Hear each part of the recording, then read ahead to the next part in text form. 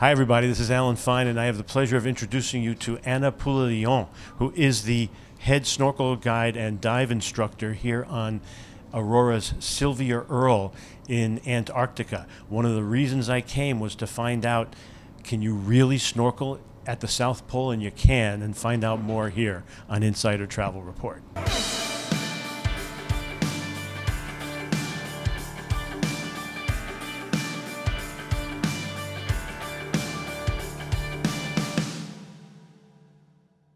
One of the interesting things, and for travel advisors to know when they offer the product, is that this is a fully, pun intended, immersive snorkeling program.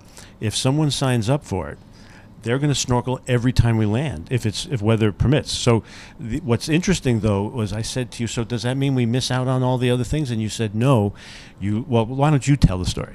Yes, so basically is a full program. So whenever we can, we will be going snorkeling, and you can expect going snorkeling every day and hopefully twice a day. So every time there will be a landing, we will be planning on going snorkeling. Now with the landing, yes, you won't be missing out because you will go to the landing site first. Usually you've got about an hour and a half, depending of the landing site, while as your snorkeling guide, we will be going scouting and find the best site for you. Your question might be, but other people may have 3 hours on the landing site. Yes, they will have a longer time there, but it doesn't mean they're going to spend that 3 hours on the landing site. They may just do an hour and then they will head back to the ship. Where for you guys, you're going to be landing and then we do a bit of scouting together or cruise together, and then we go to a snorkeling site. So let me put my 2 cents into that. So what it looks like and what it feels like is that you get to go to the landing site, and while other people say, oh, this has been nice, we really liked it, we're going to go back to the ship now, the snorkelers get the augmentation of, no, now we're going to see it underwater. And so they get the best of both worlds. Absolutely. Mm-hmm. And they're also sort of the VIPs of the ship because they go before everyone and they can stay till the very end. That is true. I don't know if VIPs are the word, but yeah, because of our activity and the gear we have to put on, we need a bit more time and space to get geared up.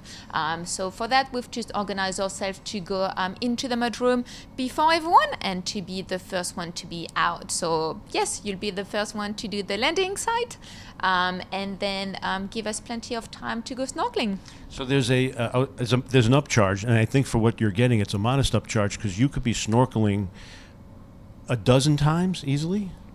10 times. It depends how long is the trip. Generally, yeah, you'll probably be around nine times. But again, it depends of the condition, and yeah, it's quite weather dependent. But if we can snorkel every time we land, we will make it happen. And so that upcharge goes toward a lot of equipment and a lot of preparations. Let's talk about that.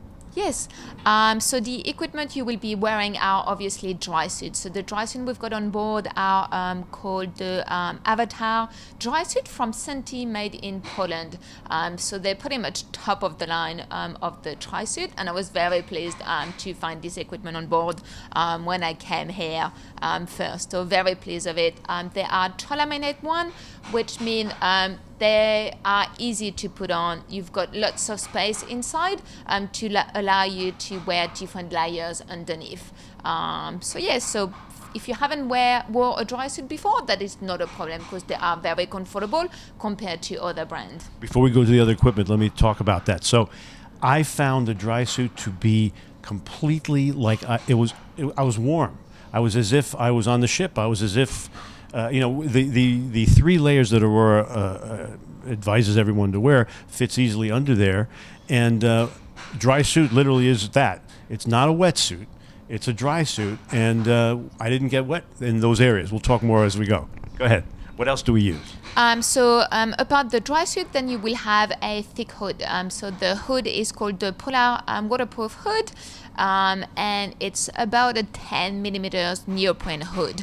So yes, the water is going to come into the hood, but because they're quite nice and snug, not too much water actually comes in. And once the water is in, it stays in, which keeps your head nice and warm. So that was the only part that was like a wetsuit.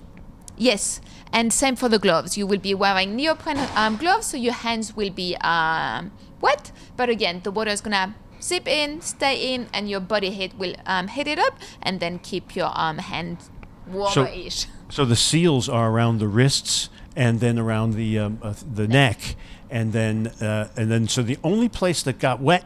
I should say got cold was just the mask covers everything. I just got cold a little bit around here, and I got used to it. Yep, absolutely. So let's go on from the hood then. So we've got the hood, then we've got the gloves, and then mask and snorkel, and obviously we've got fins. So the fins, they're slightly different to what most people will be used. They are jet fins from Scuba Pro, and they're heavy fin. The reason we need heavier fin is because of the dry suit and the air that we've got into the dry suit. Generally, you have a bit of air around the feet area, and having heavy fin helps you keep those fins in the water instead of having to make any effort to push your feet inside. You are very, very buoyant. Not only buoyant, but you don't have to. Everyone else has to wear a life jacket. These dry suits are essentially life clothing. Yes, basically, yeah, because you've got air, so you're very buoyant inside. So now let's talk about the temperature. What is the temperature of the water? So generally, water temperature will be around from 1 to about 4 degrees, and we know that because every time we go snorkeling, we just check the water temperatures, but also we can know the water temperatures from the bridge. So for those of you who are stuck on Fahrenheit as I am, 34 degrees, just above freezing? Yeah, pretty much, yeah. And how many people can your program accommodate? So that will be depending of how many guides we can have.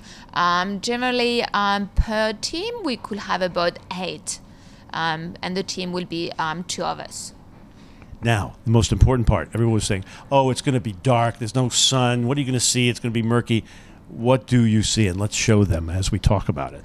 There is actually amazing life here. So when you think about what can you see, you got to think about zooplankton. And zooplankton is the food chain of most marine animals here, which is really amazing. And when I say small thing, it can be seen with your eyes, and it's not too small. So we've got lots of tinaphores. They look like jellyfish, but they're not jellyfish. There is lots of krill. We've got soap. And obviously people are amazed by the ice. You can have a look at very small iceberg and just that blue shade, and that's just a sight you're not going to have. Like other passengers on the boat, not going to be able to see an iceberg from underneath, and just experiencing that ice and the crackling of the ice and be actually eye level up with it. So that's quite incredible. Then obviously you may have the opportunistic penguin coming up, checking you out, or some seals, or we do have small fishes. We've got kelp, seagrass. So there's a lot of things to see in the water, and generally the visibility is quite good. So when you're selling the product, you're basically, Aurora is one of the few expedition cruise lines that can show you more than the tip of the iceberg. Yeah, absolutely. Sylvia Earle is purpose-built. It is perfectly suited for this kind of trip. How does it help you? What are some of the cool things, innovations that help what you do? So with Sylvia Earle is like the mud room is just amazing, because that is our area where we gear up, we need space, and it's very, we've got the garage where we've got our equipment storage. So the garage is like our toy room basically, so we've got everything there. So that's been purposely built for, like our activities that we run on board. So for us, it just makes it a lot easier to organize ourselves, gear up and have space for everything. So, Anna, what are your favorite spots that we visited? That is always a hard call to say. Where is your favorite spot to snorkel or to dive? Because and they keep changing. It's changed all the time, but it's different. Snorkeling for me is all about sharing. It's an experience that you share, and sometimes there may not be a lot, but just think one small thing and be able to share it with everyone. For me, that's just amazing, and this is exactly why I'm here for. I want to be able to, for people that have a dream, make it happen and help them to get there. So I don't really have a favorite spot. It's different, and for me, if I can get in the water or being by the water, it's just where I'm happy to be. Right. Also, you were quoted as saying if you could do the polar plunge every morning to get yourself to wake up, you'd be very happy. Oh, absolutely. Just waking up, jump in the water, and then come back, dry, have a coffee. That'll be a perfect way to start the day. Right. So now we go out to over 111,000 travel advisors every day. What would be your message to them about what you do and what they would experience here and how they should sell this product? That's a great question. I think that's something, like if you're thinking of doing it, then just do it.